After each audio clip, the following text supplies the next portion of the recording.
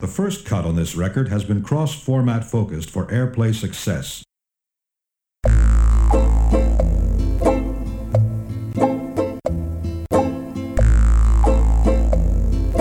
The men beat on their drums.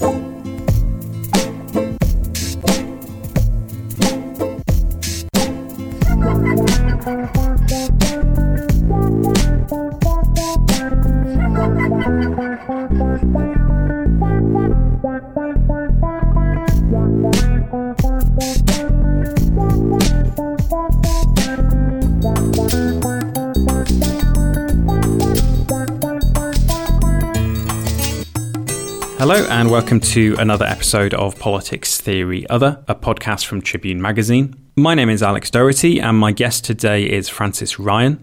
We spoke about Francis's new book, Crippled: Austerity and the Demonisation of Disabled People. We chatted about the impact of austerity on people living with disability, the way in which New Labour's support for means testing and conditionality paved the way for the coalition government's welfare cuts, and we also talked about the current situation of disability rights activism. Today's show is brought to you by PTO supporters on Patreon and also by Verso Books, which has loads of brilliant left-wing titles that might be of interest to PTO listeners. One that you might like to check out is The Socialist Manifesto, The Case for Radical Politics in an Era of Extreme Inequality by Bhaskar Sankara. From one of the most prominent voices on the American left, the book is a galvanizing argument for why we need socialism today, exploring socialism's history and presenting a realistic vision for its future. You can find out more about the Socialist Manifesto at versobooks.com. As always, you can listen to PTO on iTunes, Acast, SoundCloud, Blueberry and Spotify. And do follow the show on Facebook and Twitter if you're not already doing so. The handle, as always, is @PolTheoryOther. If you've been enjoying the show, please consider rating or reviewing it on iTunes. And if you would like to, you can also support the show by donating through Patreon. You can become a supporter for $3 a month, which is just over £2. And by becoming a patron, you'll get access to extended versions of PTO episodes, including today's interview. You can find the Patreon page at patreon.com/PolTheoryOther. Dr. Francis Ryan is a Guardian journalist, broadcaster and campaigner. Named one of the UK's most influential disabled people by the Shaw Trust in 2018, her weekly Guardian column, Hardworking Britain, has been at the forefront of coverage of austerity. She has a doctorate in politics from the University of Nottingham, and she was highly commended Specialist Journalist of the Year at the 2019 National Press Awards for her work on disability, and has just been shortlisted for the Orwell Prize for exposing social evils. Crippled: Austerity and the Demonisation of Disabled People is her first book. So in the book, you have these different chapters looking at different aspects of the effects of austerity on people living with disabilities. And in each of those chapters, you have interviews with people about their actual situation. And, I found, reading those kind of by turns upsetting and then depressing, sort of made me quite angry. I was reading it when Theresa May was resigning, and I felt like it was kind of a good antidote to any feelings of sympathy anyone might feel for Theresa May. How did you find writing the book in terms of doing that research? What was your experience of those conversations like? Yeah, so I think so I've been sort of researching this for about 7 years now. So my first sort of research started when the bedroom tax hit, so about 6 years ago. And that was really the first policy that not just got the big headlines, but was one of those examples of the first policies that were disproportionately affecting disabled people. I think really early on at that point, it was quite obvious of just how the seemingly small cuts were having this really fast, really devastating impact on people's ability to live lives that, have the most basic elements like having 3 meals a day, being able to leave the house. And as those policies, it wasn't just the bedroom tax, obviously, it was multiple cuts at once, things like, cuts to social care, the abolition of disability living allowance, which pays for the extra cost of disability, changes to council tax, and all these things, really quickly, I think, when you talk to disabled people who've been hit by these cuts, it's really quite devastating to listen to how this has impacted them. But it's also, I think, just a really clear lesson in what social policy does. I think a lot of this stuff seems really abstract, and it seems like it's not, what's a tenner a week?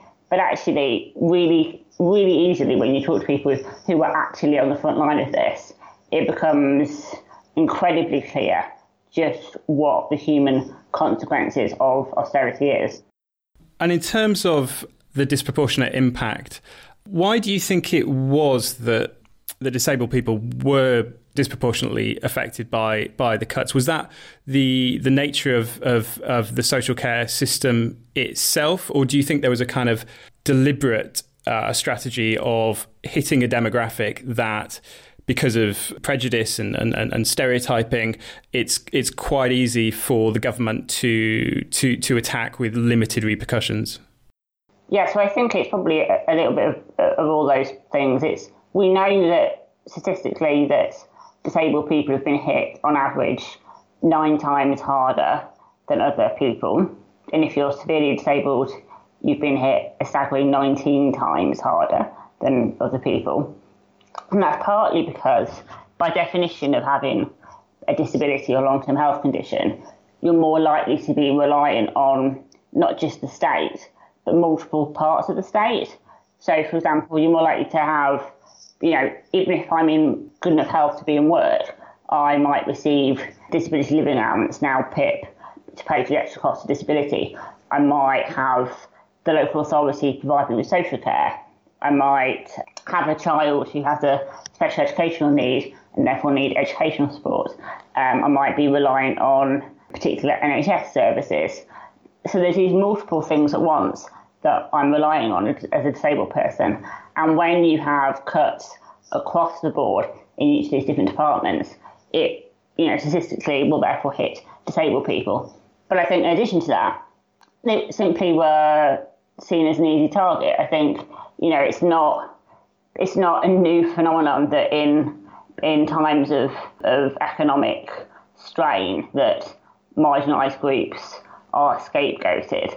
And I think what was unique about what happened to disabled people wasn't so much that they were scapegoated, we've seen that throughout history of various groups, but that it sort of changed the narrative about disability in this country. As a nation, I think we've always had this sort of narrative where we think of ourselves as a compassionate and fair country.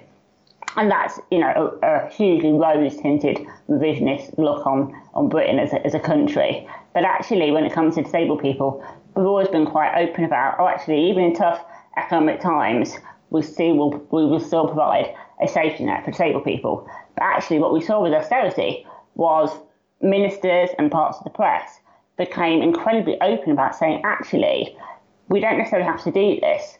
And there are huge numbers of disabled people, supposedly, who aren't really disabled, and they don't actually need the support. And that was the really toxic narrative, I think, that suddenly there was this sort of suspicion cast on people with disabilities in this country, that they weren't really disabled and that they were a drain on the public purse. In relation to that, I think one of the things I was most struck by in the book was the extent to which not only the broader population buys into that narrative, but you describe how disabled people themselves buy into it to some extent, in that they want to differentiate themselves from this supposedly large population who are fiddling the system, and they want to say, no, my need is genuine, I really do need this. Was that something you were struck by? Yeah, I think it's never in a sort of a derogatory or toxic way. It's simply, I think there's an element of shame when people talk to you about poverty generally. I think you can never, as a journalist, but as anyone, you can never underestimate what it takes for people to turn up to a food bank, for example, or to tell you just how difficult things have become, since their benefits have been removed.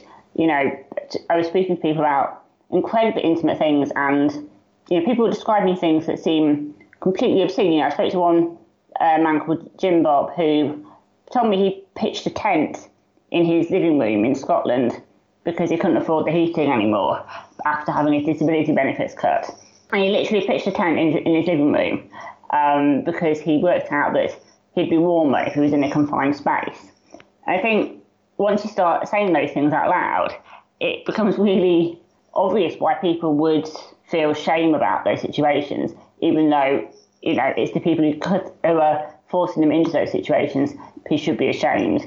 But it's a natural human instinct to feel shame about how desperate your life has become in those ways. When you live within a society, when you're picking up the newspapers with the front pages that are calling you and people like you scroungers and work shy, it's, you're the one who goes in the streets and people yell at you, go and get a job, you're not really disabled. It's, who couldn't be internalising that sort of narrative? Yeah, and I suppose it's part of a broader development in neoliberal subjectivity where we're all supposed to be self-reliant and society is conceived as broadly meritocratic and people get what they deserve and so on. Yeah, hugely. I think and we don't often talk about disability in those terms, but that's what I really try to do in the book, which is, as you say, to talk about the way that sort of those broad ideas of capitalism, inequality play with disability. And part of that is absolutely that idea that there's something, the way I think society talks about us as individuals, that we should work a certain amount of hours a week, that we should earn a certain amount of money, that we should contribute more than we so-called take. Those sort of ideas are really destructive for a lot of disabled people, particularly those who are too sick or disabled to work. That really plays to it. I think, when we look at stuff like the disproportionate impact of benefit sanctions, for example, on disabled people, the fact that you're much more likely to be sanctioned if you're disabled, despite the fact that you just physically or mentally can't work, but the system sanctions you nonetheless, and you're more likely to be treated that way if you've got a health condition. I think it just really speaks to the fact that those really bigger ideas of the labour market, inequality, just are particularly toxic for people with disabilities. Thinking about the coalition government years and subsequently, I suppose it can be easy to romanticise the situation before the coalition government came to power and to see the New Labour years as pretty rosy in comparison. And you do point out that the situation was better before the cuts, obviously, and I always sort of think that, although I don't share their politics, people on the centre-left who say it's always better to have a Labour government are right. That's just a fact, even of the Tony Blair government. But to what extent do you think the new Labour government laid the basis for the cuts in terms of this turn towards means testing and conditionalising the welfare system? Yeah, absolutely. I think it's really important to get that balance, which is what I try to do when writing the book, because I think people forget how recently people in Britain with disabilities were essentially excluded from employment, from schools, from public transport. We were shut away in institutions. This was 30, 40 years ago. So the 1990s was, for disabled people, a huge moment where we genuinely did start gaining our basic civil rights through equality legislation and the social security system. So those gains really need to be acknowledged. But at the same time, absolutely, it gets us nowhere by not acknowledging the way that even a Labour government did make serious mistakes. I think one of those major errors was the sanction system.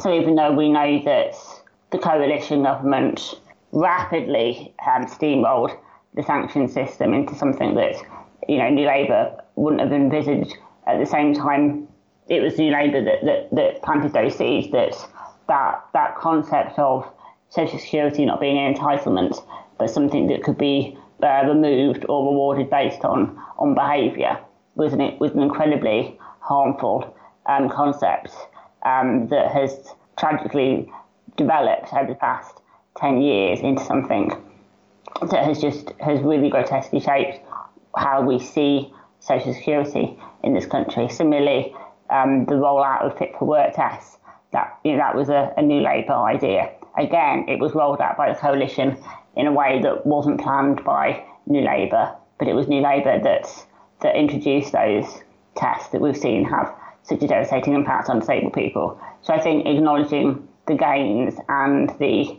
failures is a really important balance.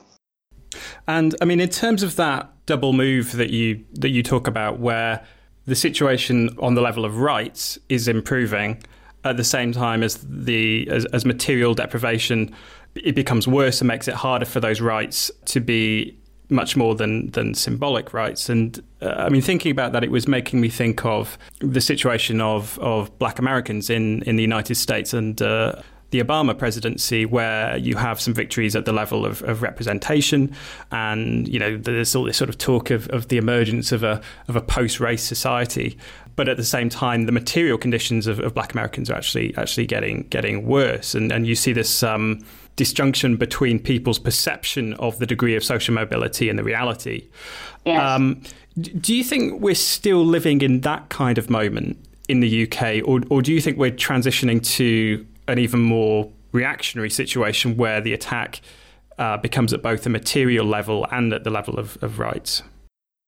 I think absolutely. I think this thing's really linked, and we don't talk enough about how material conditions and rights are linked. I think for disabled people, so we're seeing the way, I think, really clearly how, for example, cuts to the social care system are directly linked to disabled people's rights to live independently.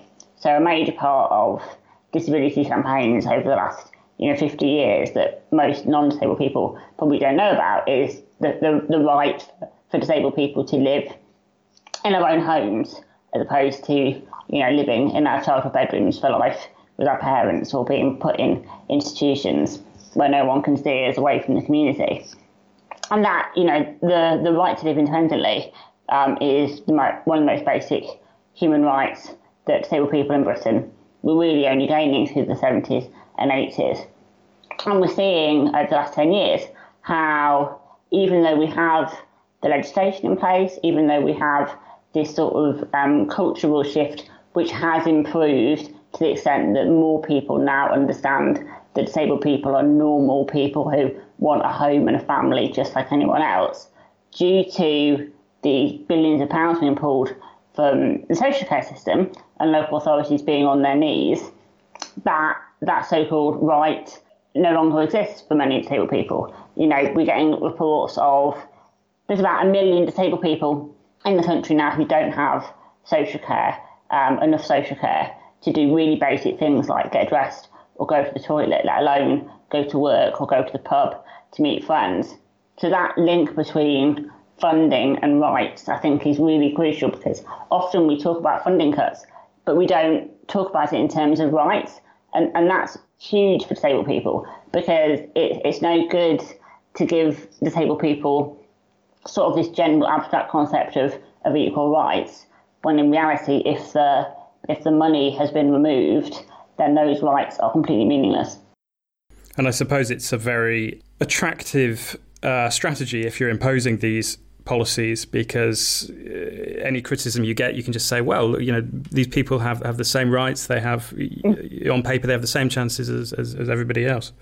Yeah, I think it's really interesting with disabled people in particular, because you get kind of a twin approach. I think you get that, what you just talked about there, that idea that, actually everything's fine. Everything's, Britain is this amazing place for disabled people. Try living in some other country. Britain is so developed and wonderful. And that idea is, if disabled people in this country it's almost as if we can't complain, as if we can't point out that actually, yes, our life is better than if we've been born in a poorer country, for example. But that doesn't mean that it's right that I'm waiting 14 hours to go to the toilet because the local authorities cut my social care.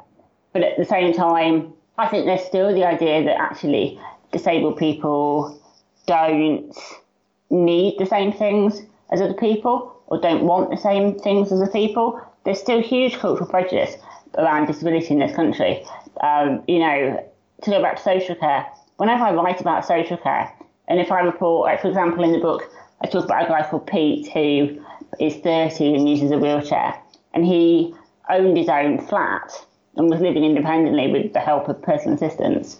But when his social care was cut, he no longer had enough hours to live safely in his own home. And he ended up having to sell his flat, and he now lives in a care home for the elderly. And he's 30 years old. And when I talk about that with some non-disabled people who are perfectly compassionate and kind people and maybe on the left themselves, but actually a lot of the time the response that we get is, well, isn't it safer for those people? Isn't it better for them to be taken care of in those homes? And it's sort of those cultural attitudes that say, no, it's just as horrific as if I told you that I'm going to start, selling your home and move you into a home with people who are your grandparents' age. But it often isn't perceived in the same way just because we're talking about people with disabilities. So I think that cultural idea of sort of acceptable inequality, I think, is really important too.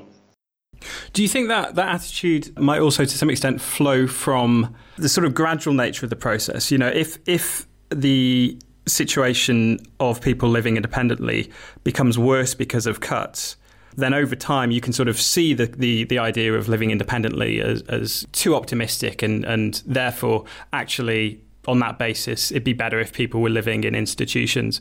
And so there's a kind of self-reinforcing dynamic with these cuts where you make initial cuts and it makes the argument for that transition to putting people in institutions. Yeah, I think whether it's disability or cuts generally, there's a real risk with the normalisation of it. I think we see, whether it's something like the number of people at food banks or, the impact of disability benefit cuts, this idea that, as you say, if there's so much right now, in politics, there's so much hardship and inequality being pushed onto people who can't take it. And I think it becomes really a crucial issue is to sort of resist the normalisation of that. And I think with disability in particular, we're fighting another battle, which is sort of, there's already a perception when it comes to disabled people's lives that they're sort of inherently difficult, that they're inherently, isolated and a bit tragic and poor, when actually in reality disabled people's lives can be just as fulfilling and brilliant as anyone else's. But it's just when the structures aren't in place to assist us to have those opportunities that the difficulties arise. So I think for disabled people and the cuts that we're facing, it's sort of a double issue of that wider sense of normalisation of hardship, but also the normalisation that disabled people's lives are sort of naturally a bit miserable. I think that issue is just as important to challenge. On that, I mean, in the book, you talk about that as a problem very much not confined to the right. I mean, you describe how when trying to combat the austerity narrative, and with particular regard to people with disabilities, you talk about the language that's used, and it's this sort of trope of, they're hitting the most vulnerable people in society. Could you explain why you think that kind of language is really unhelpful and how it serves to perpetuate those stereotypes?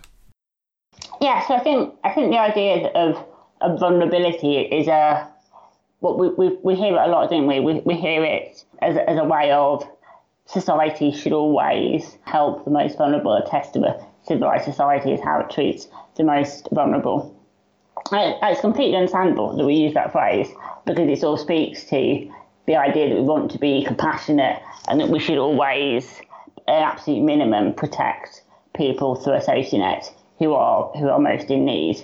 But I think actually, when you break it down, it's quite damaging because it suggests that there's something about disability that is inherently vulnerable, that disabled people are inherently vulnerable.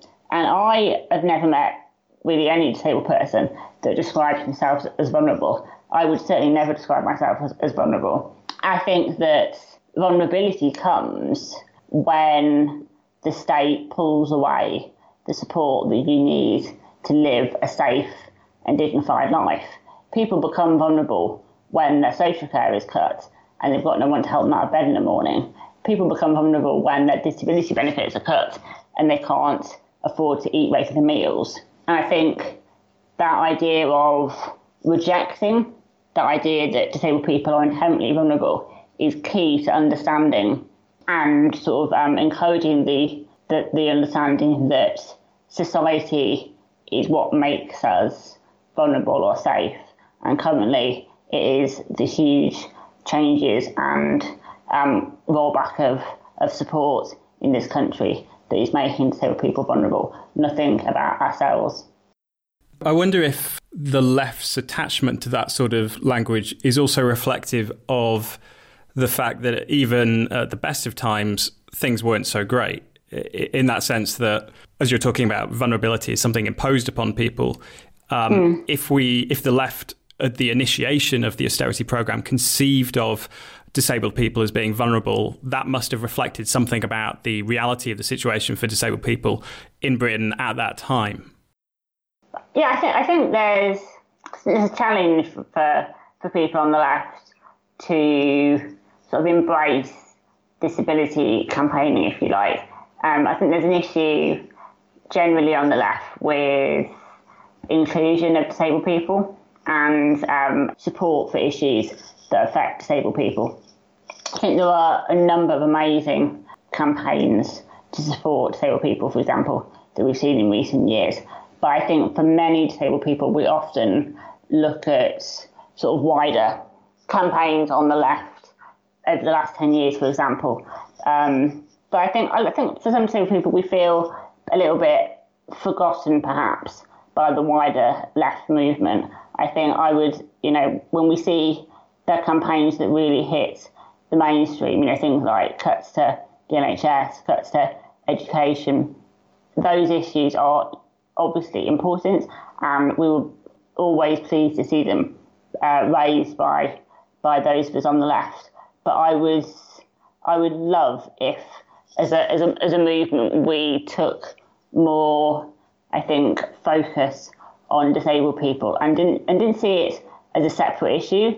I think that's one of the things, that disability is often seen as this quite niche and side affair to the rest of the left's fight. But actually, it's integral, whether it's the, employment, low wages, whether it's cuts to local authorities, whether it's education, whatever passion we have as the left for these causes, disability is very much at the heart. And I think going forward, it would be really fantastic if those on the left that cared about disability issues really work to put what's happening to disabled people at the front and centre of these campaigns. You've been listening to Politics Theory Other, a podcast from Tribune Magazine. If you would like to hear the extended version of this interview, please consider supporting the show via Patreon. You can find the page at patreon.com/poltheoryother. Thanks for listening. I'll be back next week.